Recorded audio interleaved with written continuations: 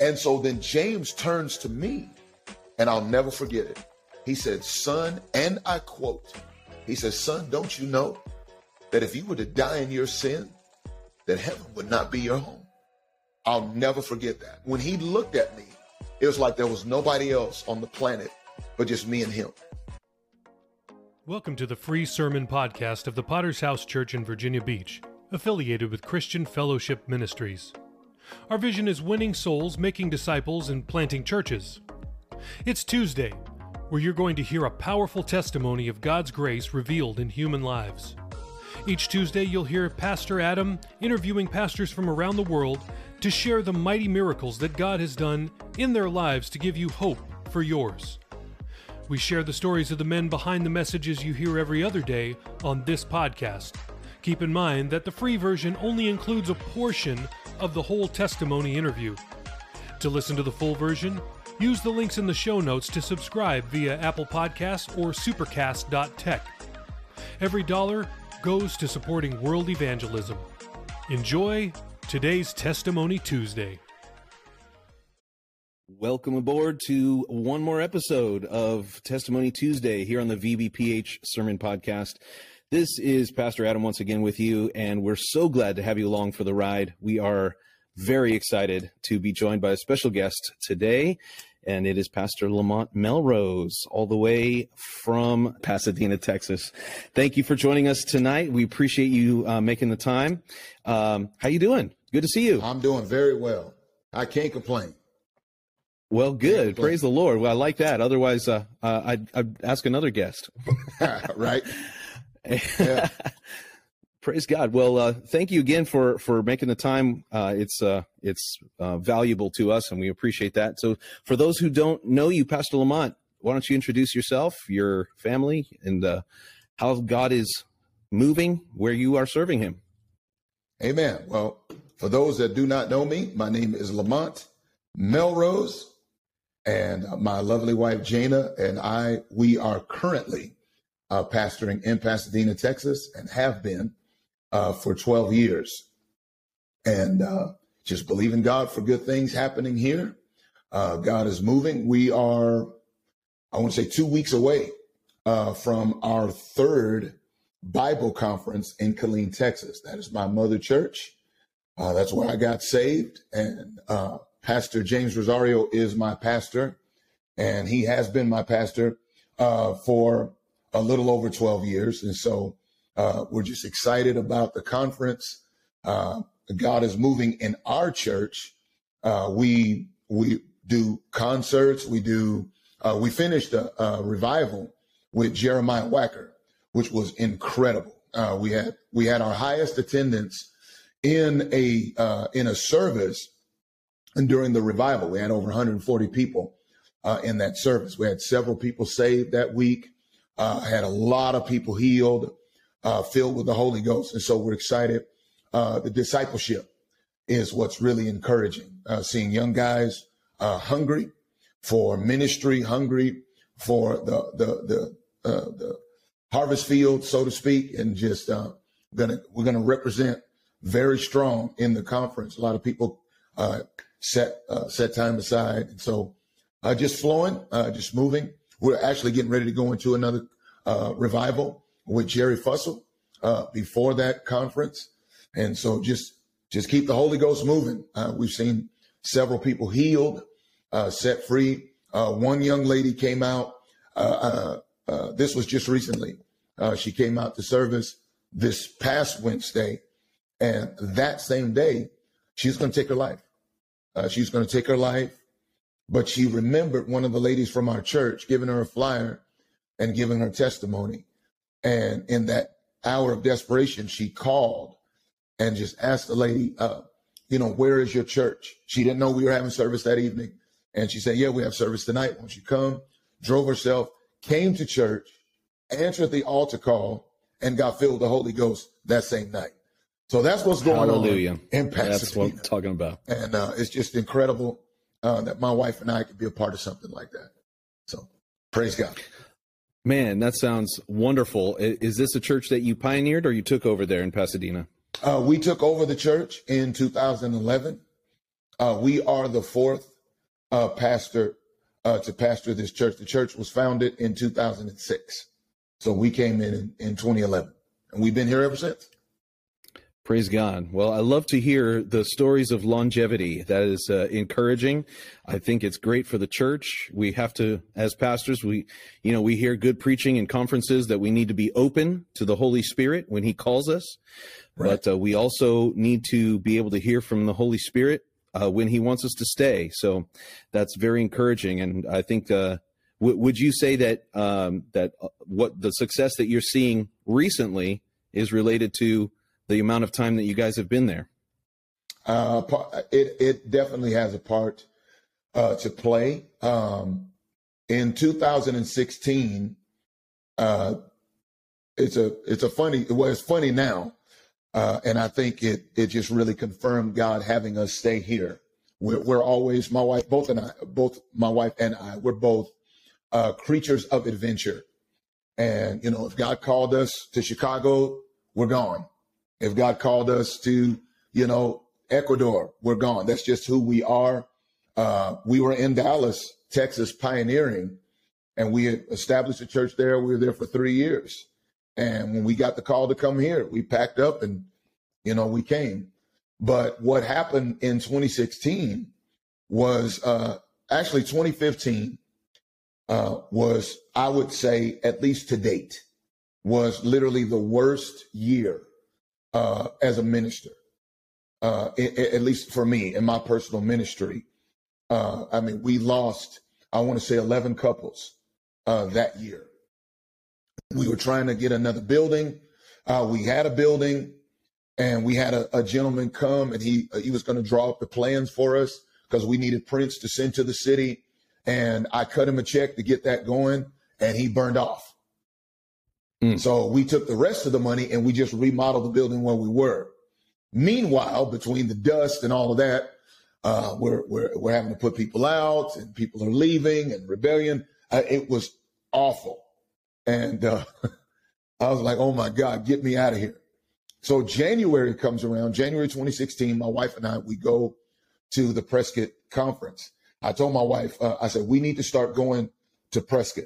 It's kind of like an unspoken rule. If you're full-time, which I was sort of full-time, I was part-time, so to speak. So I'm still going to Prescott.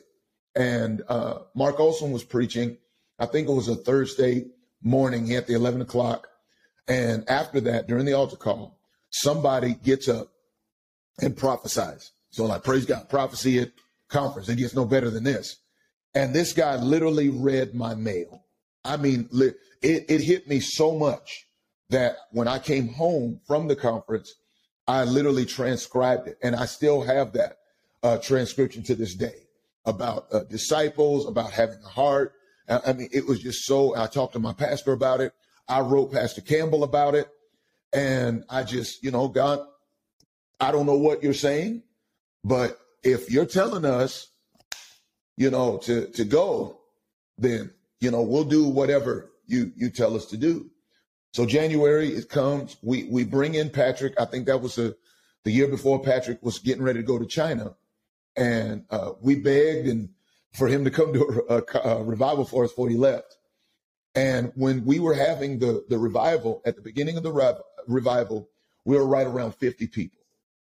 At the end of that revival, Wednesday night, we were about 97, 98 people. Hallelujah. It was a madhouse. And I was like, it's a revival. People come, we have visitors. Well, it just began to build from there. It seemed like every service, 100, 105, 101, 97, 80. Every service, we're bringing out extra chairs. We had a precious lady, God bless her soul. She's gone on to be with God. But she would come on Wednesday nights. She'd come Sundays too, but she'd come on Wednesday nights with just boatloads of food. She said, I want to cook for the whole church. I said, well, sweetheart, you're going to do some serious cooking. And so, it was just an overflow. And God was just really moving and accelerating the church.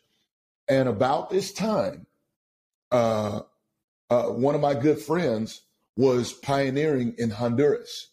He was in San Pedro Sulas. And not to go into the weeds, but Pastor Rosario had to bring him home. And so he told me, he said, hey, I got to bring so-and-so home. And I'm praying. I'm like, man, okay, and I'm just praying for him. But my wife can hear me talk to Pastor on the phone. As she was working a job at the time, she wrote on a piece of paper one word. And I didn't know she wrote it. And she slipped it underneath me. I'm sitting on the bed. And then she walked out and went to work. And what she wrote on the paper, I said, what are you doing? And I picked it up. And that one word said yes. And it brought back that conference. And so I said, wait a minute. Okay, God, what are you saying? Is this it? Is this the time? And so I began to pray. And maybe an hour later, Pastor calls me back. He said, remember that prophecy? Remember what you told me in conference? I said, yes. He said, well, we want you and your wife to go to Honduras. Oh, wow. And I'm telling you, Adam, it's like a kid in a candy store. I mean, we sold stuff. We were just so excited. And in my puny little finite mind, it just made sense. The church is absolutely bonkers. We've doubled the church. I mean, you could just plug somebody right in and, we're off, like, I don't know how familiar you are with Fraggle Rock.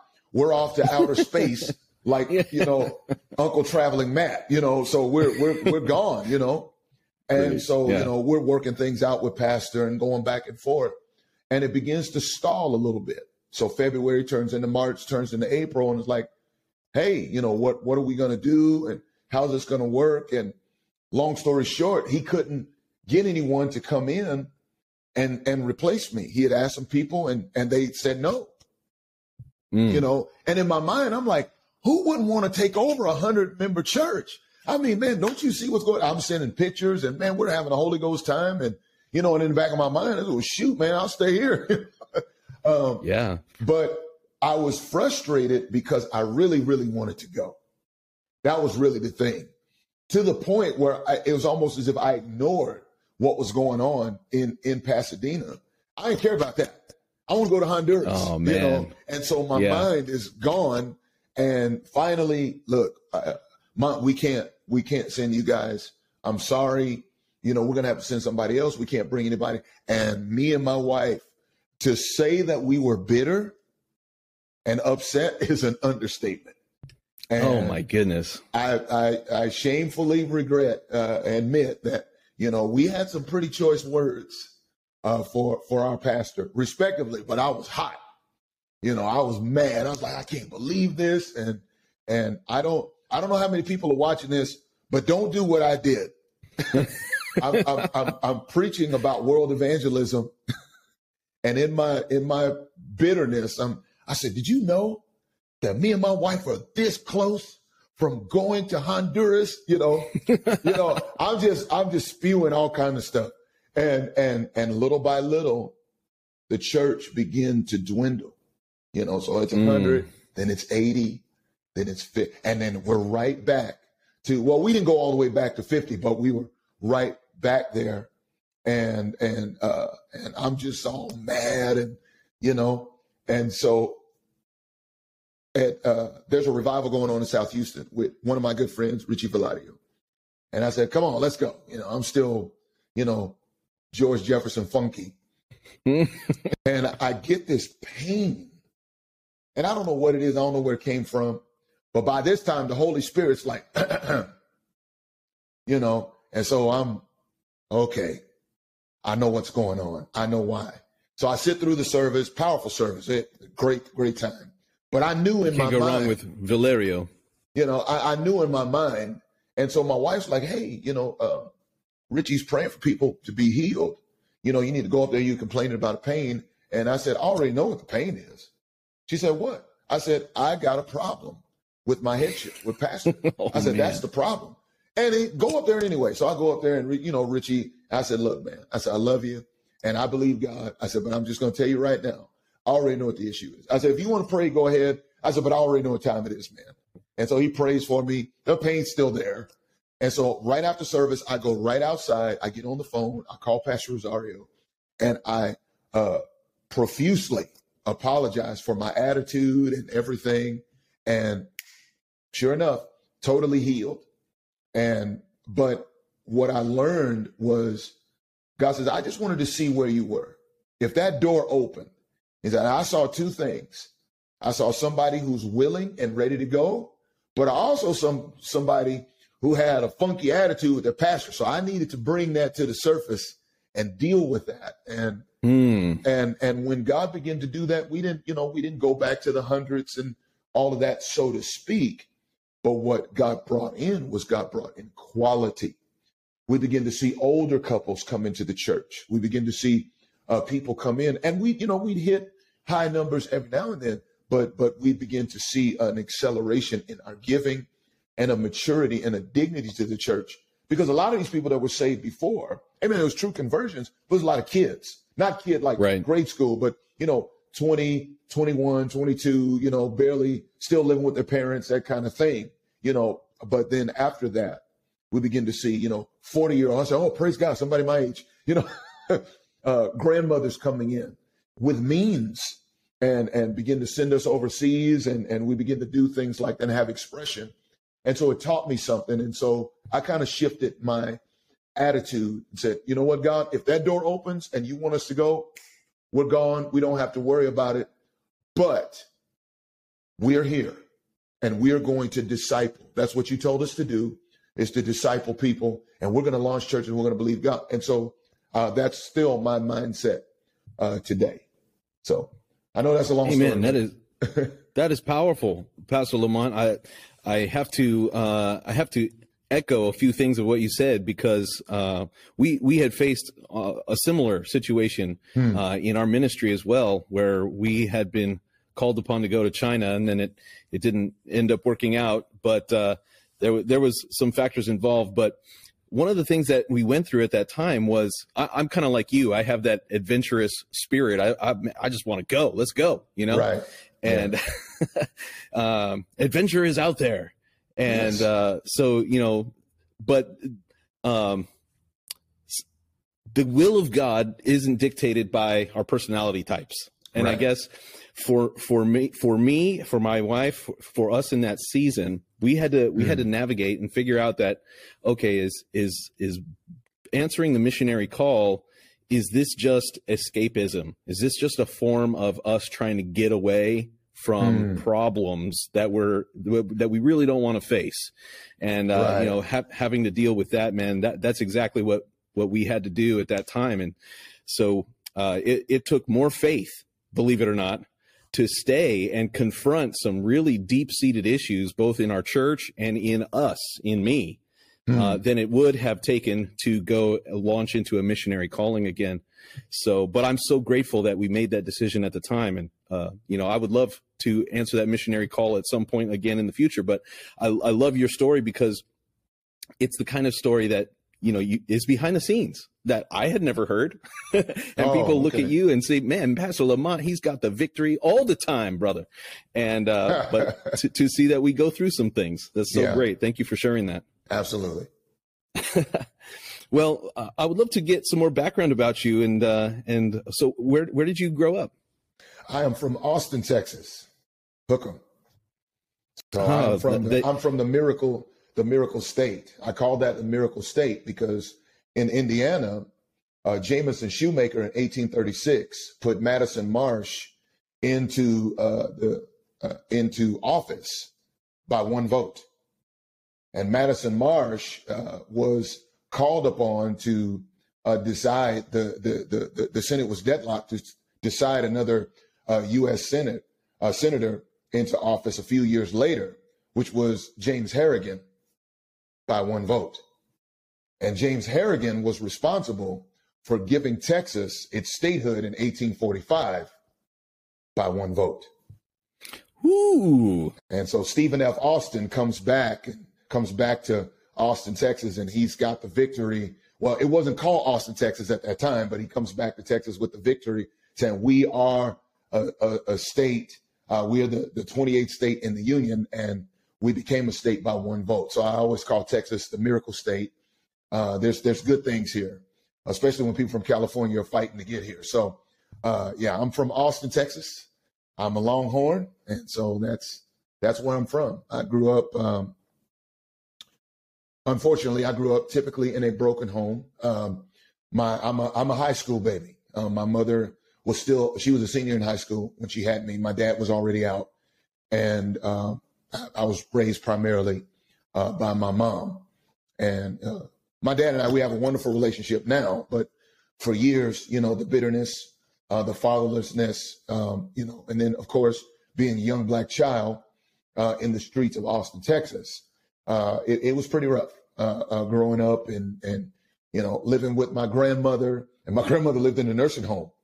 And so, because my mother, she is still in the dating era, she had one particular boyfriend that didn't like kids.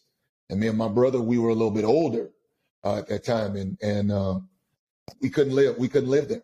So I lived with my grandmother. My brother went to go live with his father. And so it was a wild scene, man. I grew up on 6th Street. I learned how to shoot craps when I was 8, 10, 11 years old. But that's if I wanted candy bars, if I wanted ice cream, if I wanted things like that, then I had to gamble to get it. And contrary to popular opinion, I don't know how it is in New York. I don't know how it is in major metropolitan areas. But in Austin, Texas, downtown, the hookers were a lot more dangerous than the drug dealers and the homeless. They'll cut you quick to get your money. So I had to get my money and get on the bus real quick. But I remember those days growing up, basically raising myself. My grandmother, she did the best she could, but, it's hard raising a impressionable young teenager. You bring in the influence of gangster rap, which was going on as a kid, the racism, the back to Africa, all of that was around when I was a kid. And I know I'm kind of dating myself, but that's what I grew up in. And it wasn't until I was a sophomore getting ready to be a junior in high school is when I really heard the gospel for the first time, where I could understand it. Okay. Yeah, that was going to be my next question is what kind of spiritual or religious background did you have? Well, it was a religious background before it became spiritual, and I'll explain. 9 years old, I go back, I vaguely remember, I was 8, 9 years old, was when I first heard the gospel. I grew up in a Baptist church. My family went to a Baptist church, and the scenario was this. My mom went to the Baptist church, the pastor of the church, his son, and my mom. That's how my little brother was born. I'll put it that way. But that's what we were. We praise the Lord on Sunday and cuss at the television because our favorite football team was losing. I mean, that's just how we were. But when I was the Cowboys, nobody's perfect.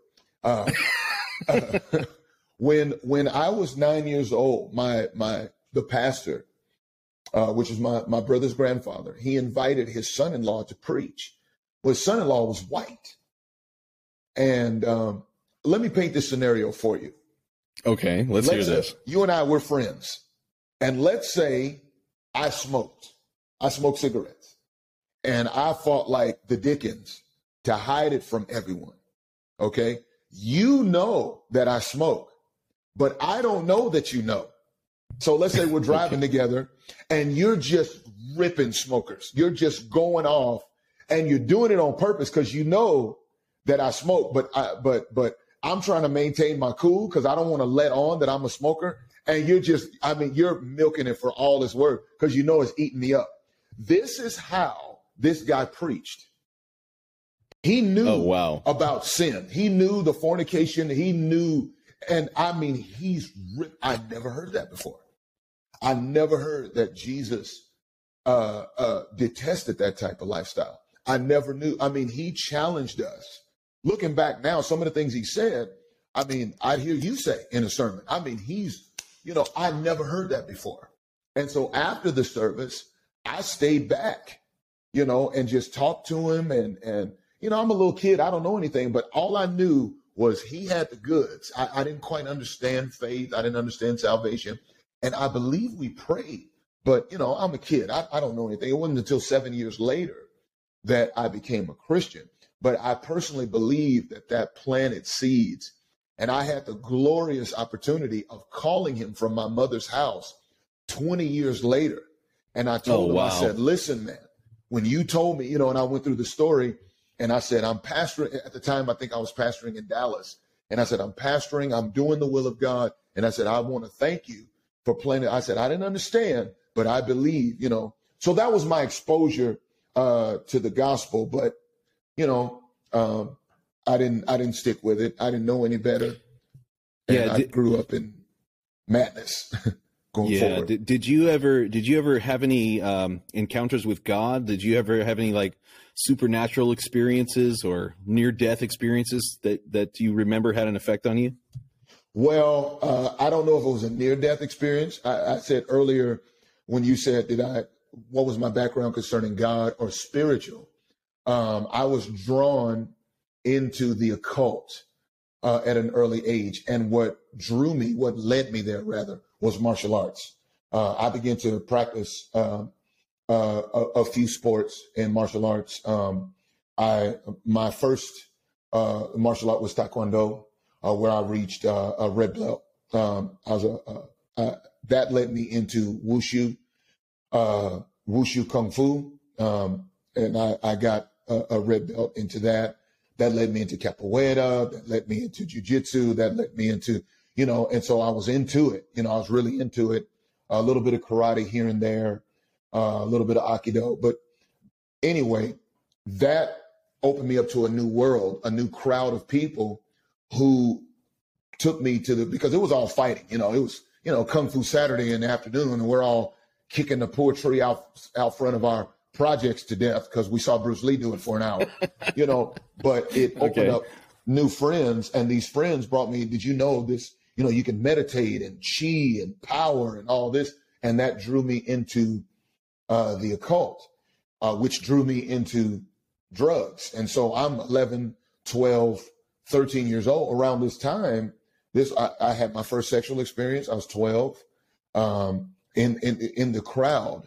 And we're smoking weed and we're doing all these things and we're practicing martial arts and the rage. And I mean, I can go on and on, but my near death experience, so to speak, is we're at a house and they're playing a Ouija board and I didn't care about it personally. All I knew is these covens and these people that were really into it, man, I'm telling you, they had the best weed in Austin. And me and my friends, we didn't care. We wanted the girls and we wanted the weed. And if we hummed for 30 minutes, that's fine. And one night we're smoking, we're having a good time and they're trying to do the little thing.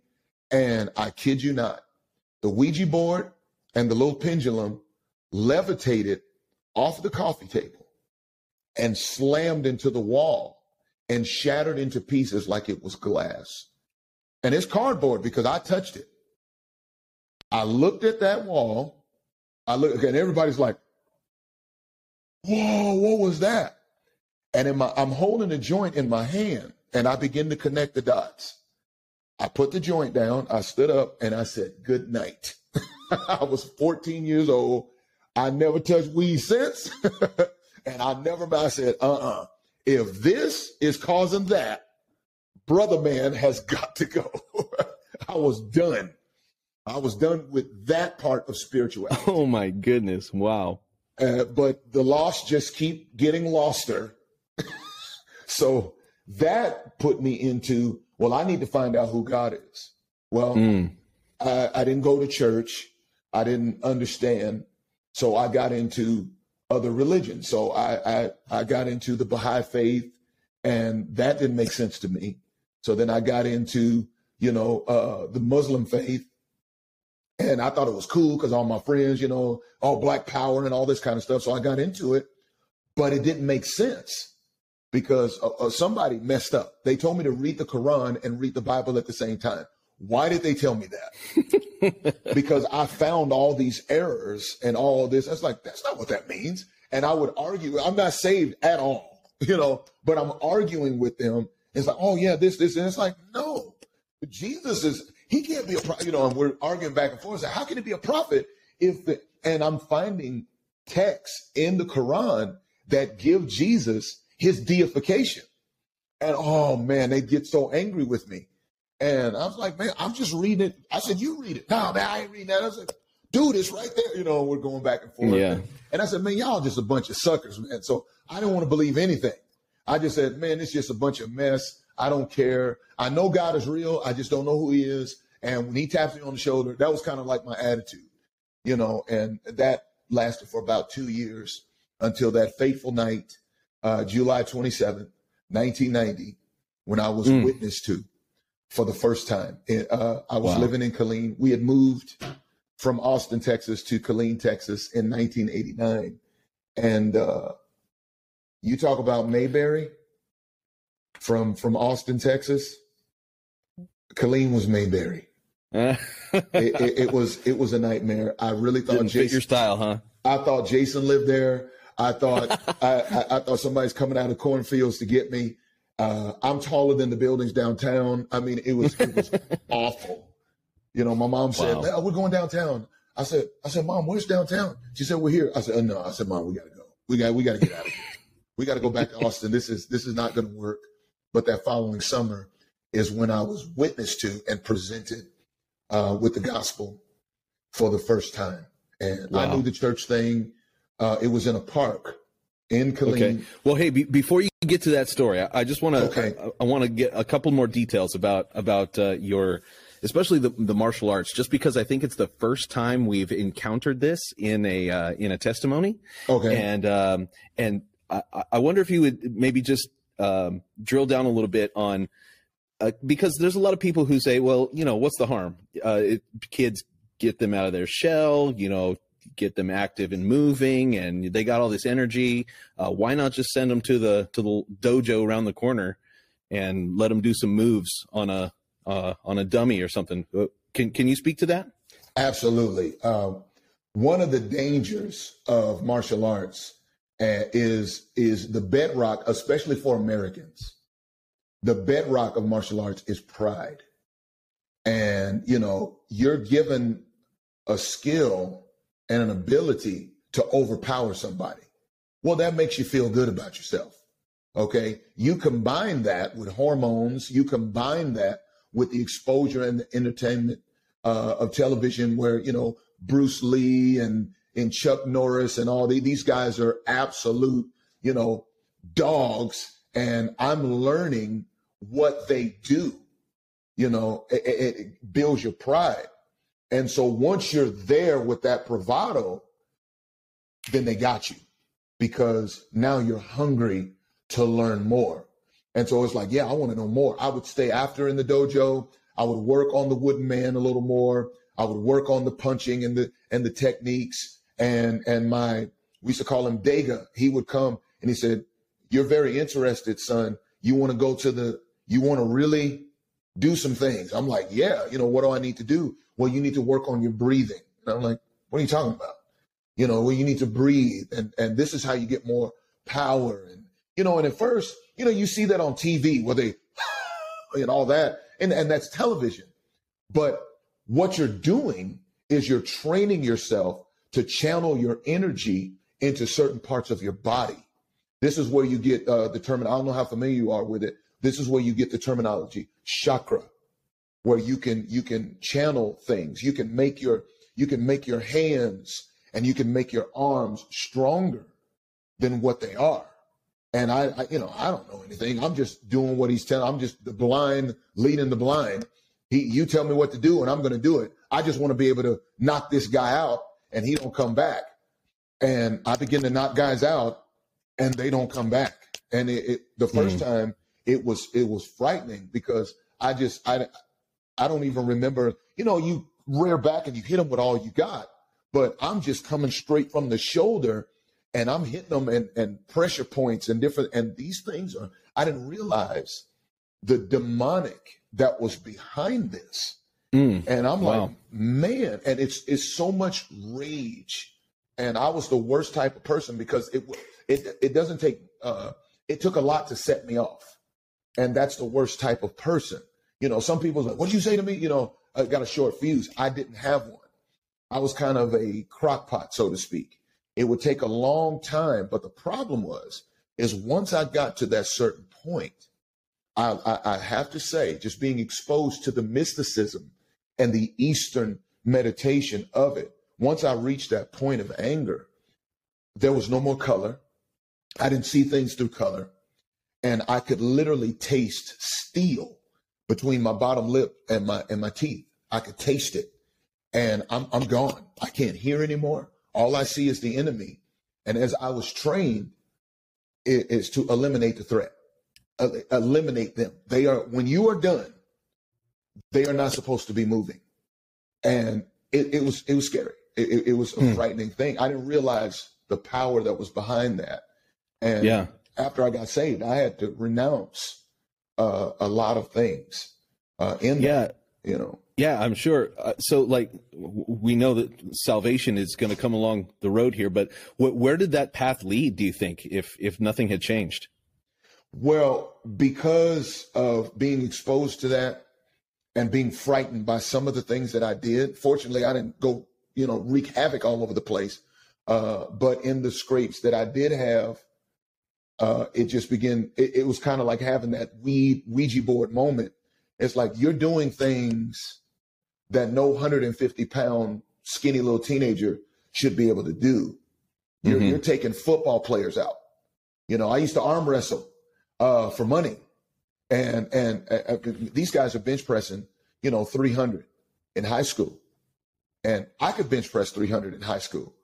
And, you know, my friends used to tease me and say, hey, man, when you come to school, bring your chest with you. You quit leaving your chest at home. I was as thin as a rail.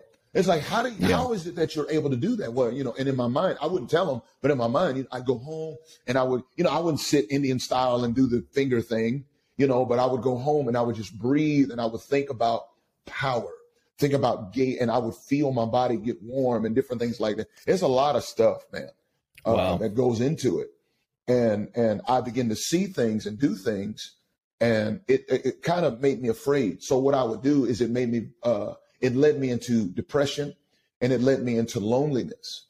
And I was very standoffish. I wasn't weird because I was in football, not football, I was in basketball and track and you know, and I would tap into talent. So I could sing, I could rap, and that kind of gave me popularity. So my thing was, instead of hurting people, let me entertain them. But it was very superficial. And so that was kind of my thing, you know, as I would sing and I would do that. That was the only way to keep the depression, to keep what I know now, to keep the demons suppressed, so to speak, is I had to play that game with people. But nobody really knew the real me. They just knew Mr. Clown, Mr. Laugh, Mr. Joke, but deep down inside, there was a lot of fear and depression. Yeah. And one thing that teenagers and teenage boys, I think, especially, and maybe especially teenage boys who don't have a father figure around, have a hard time doing is being able to process their emotions well. And so when you describe yourself as a crock pot, I totally identified with that because, you know, you can observe and take in a lot of things, but eventually it's just like a pressure cooker.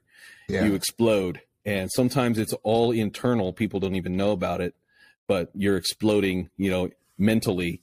And I could see how that is a destructive force for sure. How'd you do in school? I was great in school. I graduated in top 5% of my class. I had no problems with school. My motivation was incorrect. I wanted to graduate in the top of my class. I wanted to go to college, get a master's degree, get a business license, and hire nothing with white people and tell them what to do. So is that for real? Yeah, I grew up in a highly, highly prejudiced home, and that was my mindset. It's like, you know what? I'm going to turn the tables. I'm going to be a black owner, and I'm going to hire these white folks, and I'm going to put them to work. My goodness! Oh yeah, man! I've never heard this before. Insidious, man. Insidious, and it was just a horrible, horrible attitude. I didn't trust white people. I didn't, you know. But as I got older, I began to betray my own, thoughts. I'd say things begin to get confusing and switch. And I think God was leading me to him. I said right around 15, 16 years old, things that I was so sure made sense didn't make sense anymore. And it's like, the martial arts scared the heck out of me. I was very superficial. I was depressed all the time, which I'm surprised I didn't drink, but I wasn't a very good drinker anyway. I felt tempted to go back to the weed, but I remember the story and I was like, no. And so a lot of things were confusing for me at that time. And a lot of my principles began to fade. So I began to befriend white people. I began to talk, and next thing I said, there is another world out here that I don't know about, and I guess that just over time began to help me get closer and closer to Christ. I don't know. Jesus was setting me up the whole time. I just didn't know it. Yeah. Well, you can see that now. Yeah. I'm just curious, like, was that the normal way that people thought around you when you were growing up, or where did that come from? My family. And in the neighborhoods in Austin, just growing up, primarily Black and Mexican people. That's who we grew up around. And I don't even remember seeing my first white person until I was 8, 9 years old. And I went to a school across town, and my teachers were white, and I wasn't like, what is that, a ghost? I didn't have that kind of attitude. I knew white people existed from television, but in person, it was like, wow, that just because I was just so immersed in what I know today as an oppressed culture that believed that white people were the enemy and we got to fight and fend for ourselves. And so I kind of grew up in that, and you hear that all the time. And that's kind of where that mentality came from. Yeah. Gosh, I wonder what you must be thinking when you hear about people today that are promoting segregated dormitories and graduation ceremonies. Is that the most insane thing you've heard, or what? Well, it's hilarious. It's hilarious now, knowing what I know. Not so much being saved and being right with God, knowing for God so loved the world, but just the irony in the history, the fact that the first slave owner in America was Black. And people don't know that one. Yeah, people don't know that. If you just use common sense, they brought us over here. And I would always ask, I said, well, who sold them? Who sold them? How did we get here? And it's like you got sold out. And then, of course, we, and I say we as African people, I'm from African descent. Actually, my roots go all the way back to Mozambique. But we as African people oppressed the children of Israel for 440 years. It's one of the most powerful books in the Old Testament. I said, yeah. Said payback is something else, ain't it? It's like, well, you asked for it. So, and just understanding this just from scripture and just watching the world and watching prophecy. And when I hear people talk like that, it's like, you guys don't get it. You don't get it. And it's comical to me, but it's dangerous because people are buying into it. Yeah. And it gives I think it's really what it is a way of gaining a foothold of power over people, right? It's a way of, absolutely. It's like manipulating the system almost. Yeah. It's the best way to control our race is to tell us how unfair life is. One of the worst things that ever happened to Black America was white guilt. That's the worst thing. And we bought it hook, line, and sinker. And people think that happened during Obama's administration. No, the white guilt has been around since the 1960s. And as you don't understand, it's at the 40s, 50s, and 60s, post World War II was the golden age for Black America. People say, how can you say that? We had segregation and we had this and we had that. I said, you know what else we had? We had our families. Yep. You know, a black man in the 1940s could work one job, retire from that job, own his own house, have a wife and children. We had the nuclear family. We had power. Were we oppressed by white supremacy at that time? Absolutely. Was there, you know, all these wicked things that happened? Of course. But we were so strong and resilient because we leaned on traditional values and right living. Historically, in certain cities in America, a single black mom was unheard of until the 1970s. And people don't realize that. You don't understand what we lost and what replaced that. And I actually, to give you some history, I actually preached along those lines in Virginia Beach as a pastor. I preached a sermon called "The Curse of Freedom is Lack of Self-Control," and I talked about that. This is long time, 1997, long time ago. And I was trying to show the church at that time, said, we've been lied to, ladies and gentlemen, and we need to wake up regarding that. But here we are being lied to again. Yeah. So, yeah. Well, the enemy lies to everybody in different ways, but because different lies have different power over different people. Yeah. But let's go back to the story of Lamont. And so you made a move to Killeen. What inspired that move to Killeen, Texas? Well, excuse me. Living in Austin, I want to say around my freshman year in high school, my mom was having some financial troubles. And so she sent me, my brother, and my sister to Houston, here actually, to live with my aunt. We lived in a place up in the northern area going towards Tomball and in the Klein area. And I lived there as a sophomore. And unfortunately, I was very, very close to being trapped. I was dating a girl, and she comes out and she says she's pregnant and I'm the father. Of course, it was found out that it was a lie. She wasn't pregnant, but I don't know what her motive was. I think she was just trying to break from her parents. And I guess she had this whole plan in her mind that we were going to live together and we were just going to move on. And, you know, well, my mom, when she found out what was going on, she said, she said, nope, get him out of there. And so I'm thinking we're going back to Austin. And she had found, she was in a relationship with a soldier, excuse me, in Killeen. And so she moved to Killeen and got a place there. And that's, like I was saying, the nightmare. I'm like, where are we? Oh, we're in Killeen. It's an hour north of Austin. Oh, it's going to be great. You're going to go to Killeen High School. And I'm like, come on. So I was resistant from the jump. It's like, no, I want to, you know, but that's how we ended up in Killeen. This was October of 1989. So right around 8 months before I got saved. Okay. So what were the events that led up to this witness where you heard the gospel for the first time?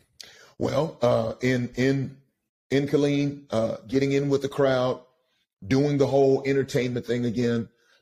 People found out very quickly that I was gifted in sports, and they found out very quickly that I was gifted in music.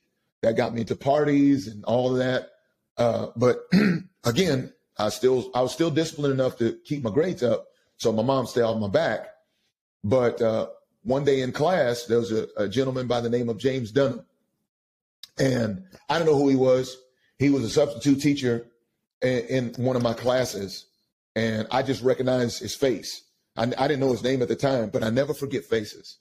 And me and my friends, one of my good friends, his name is Tyrone. We used to hang together and go kick it. You know, we'd always want to go get with girls and, you know, different things like that.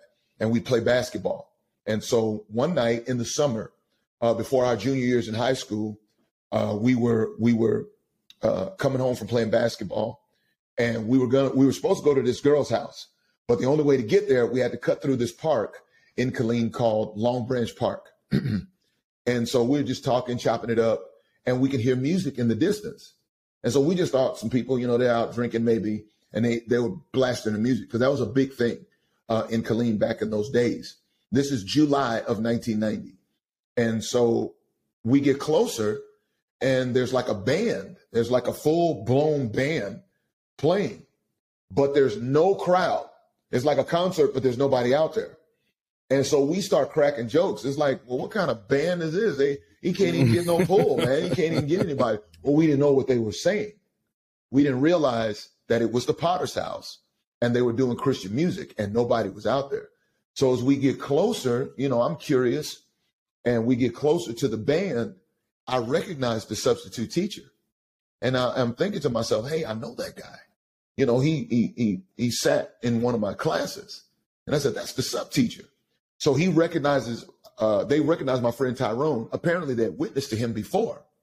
And so when they saw him, they locked in on him, and I'm watching James. And so James and Wayne Nickerson come towards us and begin to deal with Tyrone.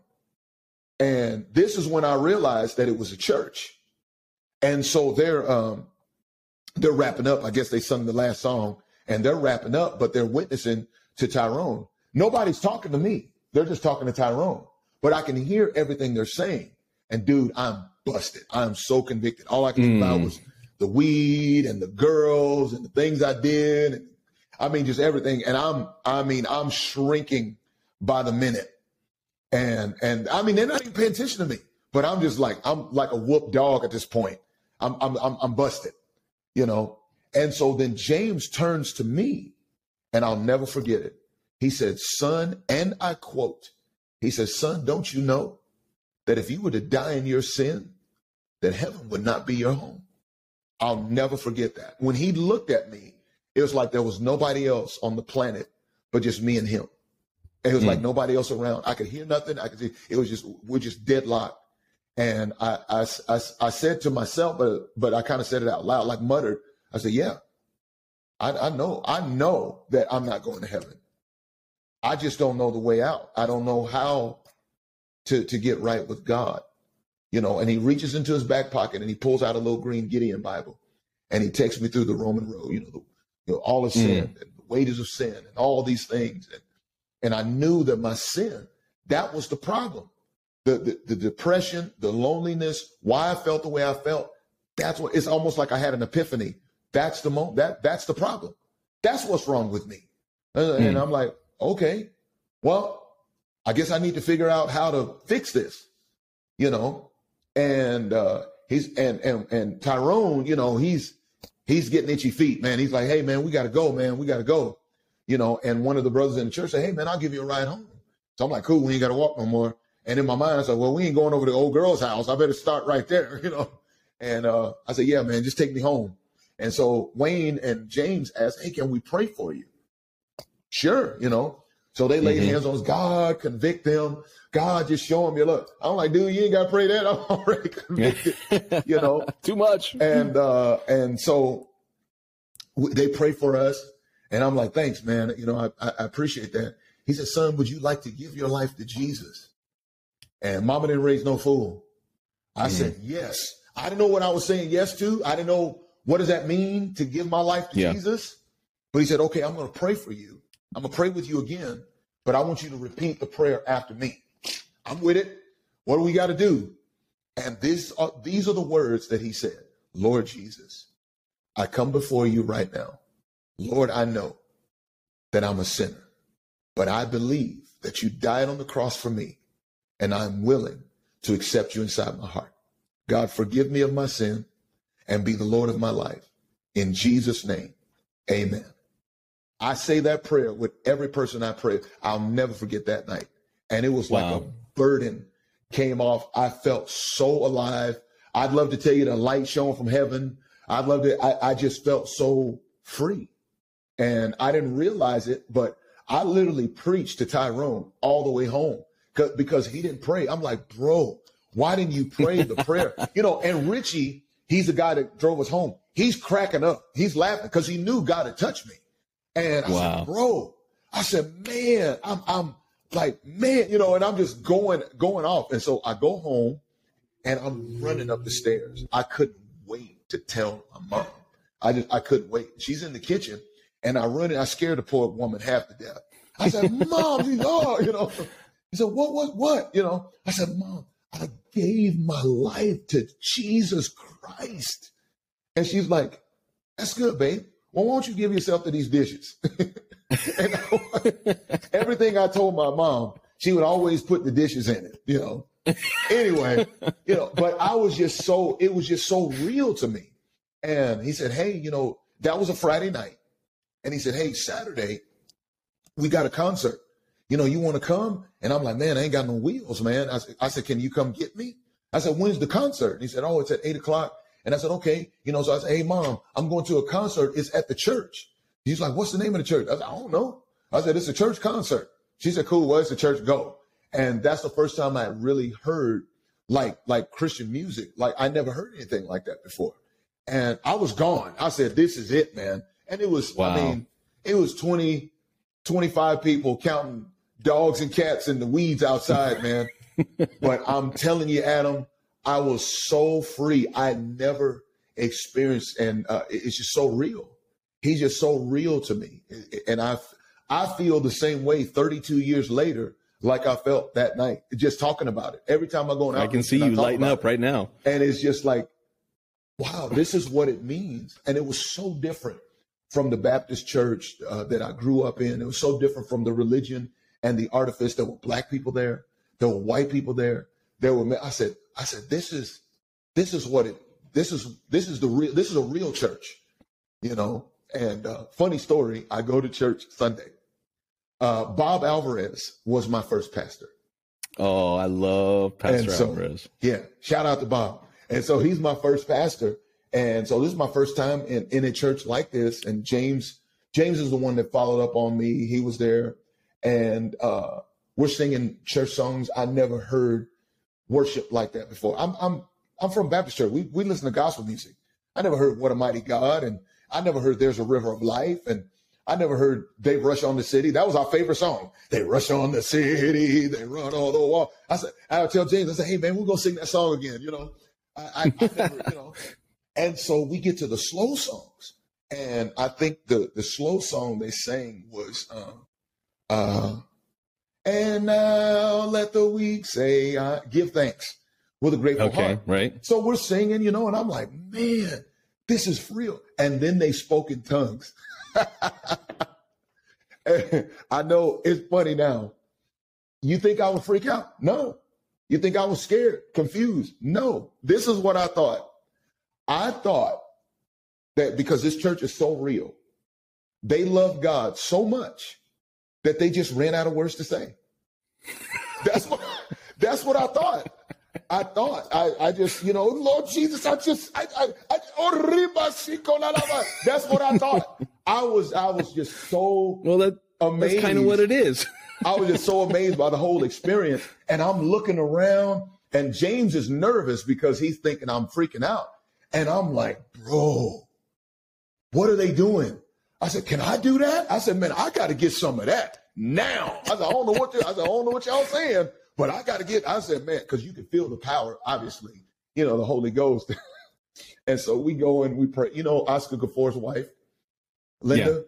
Yeah. Linda. Well, we kind of got saved right around the same time. I think she got saved like maybe 3 or 4 months before me. And so we got new converts. And so he's praying for me to get filled with the Holy Ghost. Dude, she's gone. He just didn't even have to touch her. She's, and I'm laying, I'm like, okay. Nothing. And I'm like, hold on, man. Is this a conspiracy or something? Oh, because I'm black? How come I can't get none of this? And I'm like, well, no, Linda black too. So what am I missing out on? I'm like, man, I knew I shouldn't have messed with that Ouija board. See, I'm going to hell. That's what it is. That's why in my mind, I'm gone.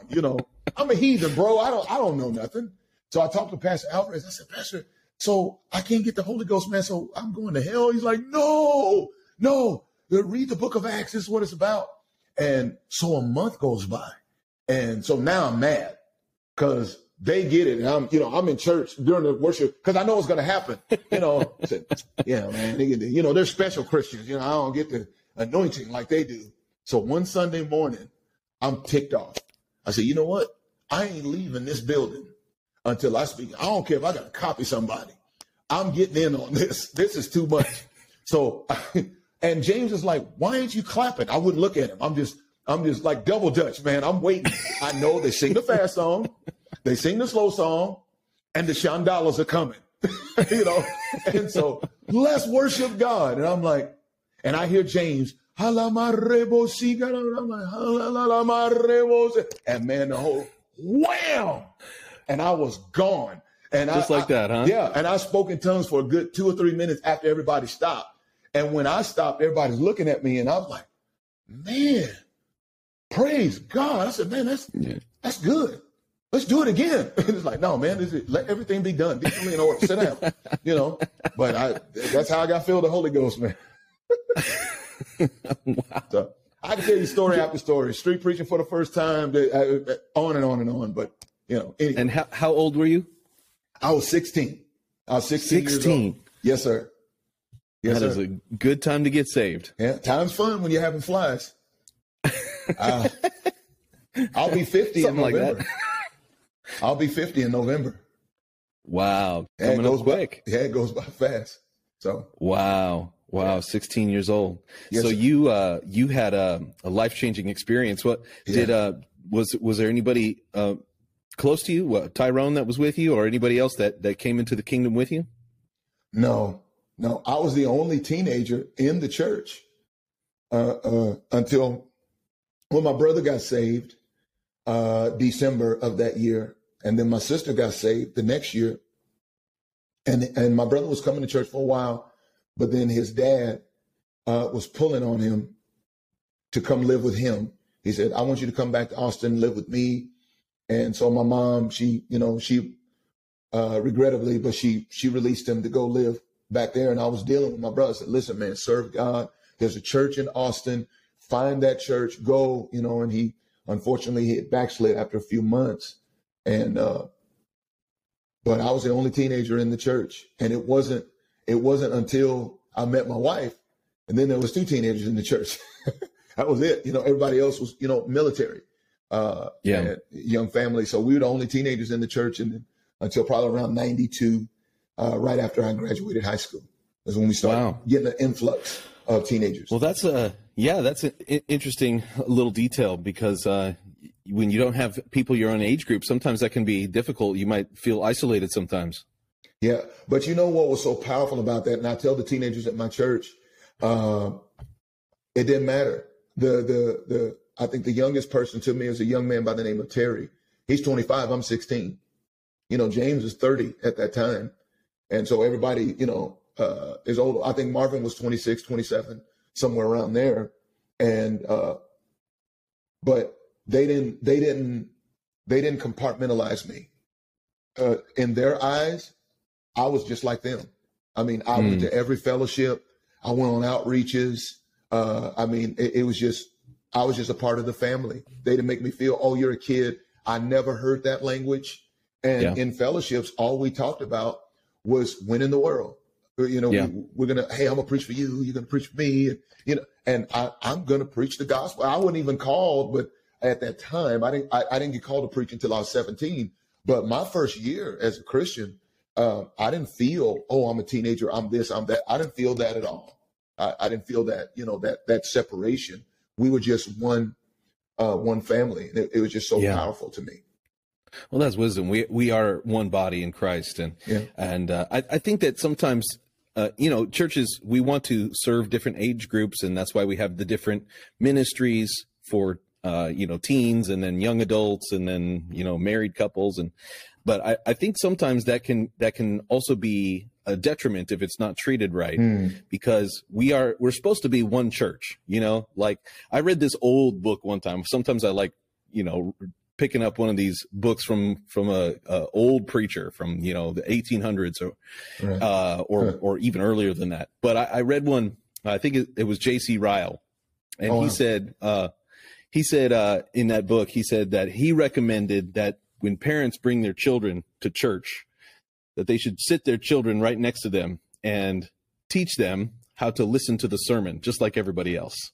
Exactly. And I thought, there's some wisdom in that, because we are all one body in Christ.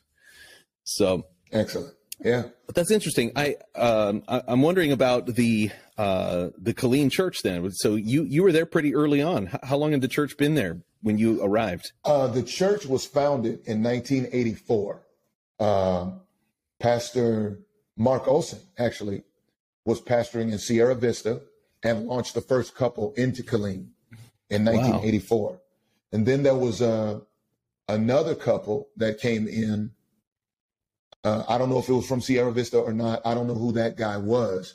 But the third pastor came in, and that's when, the Marvins of the world and the Staplemans and the Nickersons and the Quinones, that's when they came, somewhere around 80, 85, 86, that area around there. And then Pastor Alvarez came and took it over in 88. He was there from 88 to 91, and I got saved in 90. And we were right around, I'd say around 27 to 30 people when I got saved. Now, I think that's what kind of helped me with the church, is that I wasn't plugged into a big church where you had a teen ministry, where we were all together. Yeah. So I think that kind of helped me. But he left in 91, and then George Piper came in, and he was pretty much my foundational pastor, so to speak.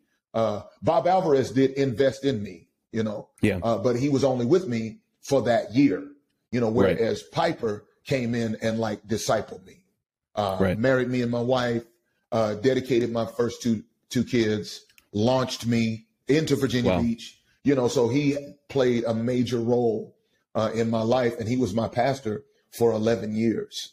Wow. Before Larry Mitchell took over in 2002. And, I've gone to Virginia to come back, so there was some miles on the tires, so to speak, by the time Pastor Mitchell had come in. But that was the history, so to speak. When Piper came in, we were able to move into another building. We had doubled in size that first year. By the time I graduated high school, we were running around 60, 70 people. And then we jumped up another 20 people by 93, 94. And then when Hector Ortiz came in, I want to say March of 95, that's when the church really, really took off. I think we went from 90 people to 150 people in 6 months. And then it just really just took on a life of its own. I went to Virginia. He took over Temple. Then we had other churches out on the field. And when I came back for redirection, by 99, we're running 300 folks. We had 3 services. We had service at 9:30. We had a service at 11, and then we had a service at 5:30. We were working out of 2 buildings. It was crazy what was going on during that time. So that stretch from, I'd say, 95 to 2000 was just an incredible golden age type on the surface. Yeah. But what was happening underneath, obviously, I didn't know it at the time, apparently, not to go into too much, but there was some things happening that eventually led to his departure. And we didn't suffer that much. But that time, like that explosive growth, we didn't see that in my opinion, and seen anything like that since. But what we have seen, glory to God, has been a steady growth and power and dominion.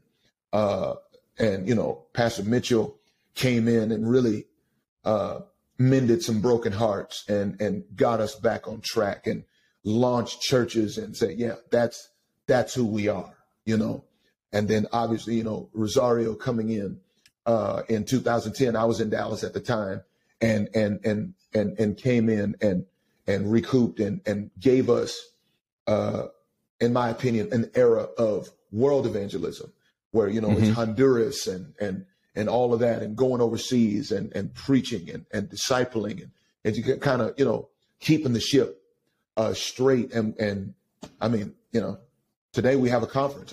We dreamed about this when we were, in our 1-bedroom apartment. We're going to have our own conference, and this and that, and here we are. And for Pastor Rosario to come in and take us, to that level. It's just incredible what God is doing in my mother church. And we're feeling the effects of that. Our church is growing.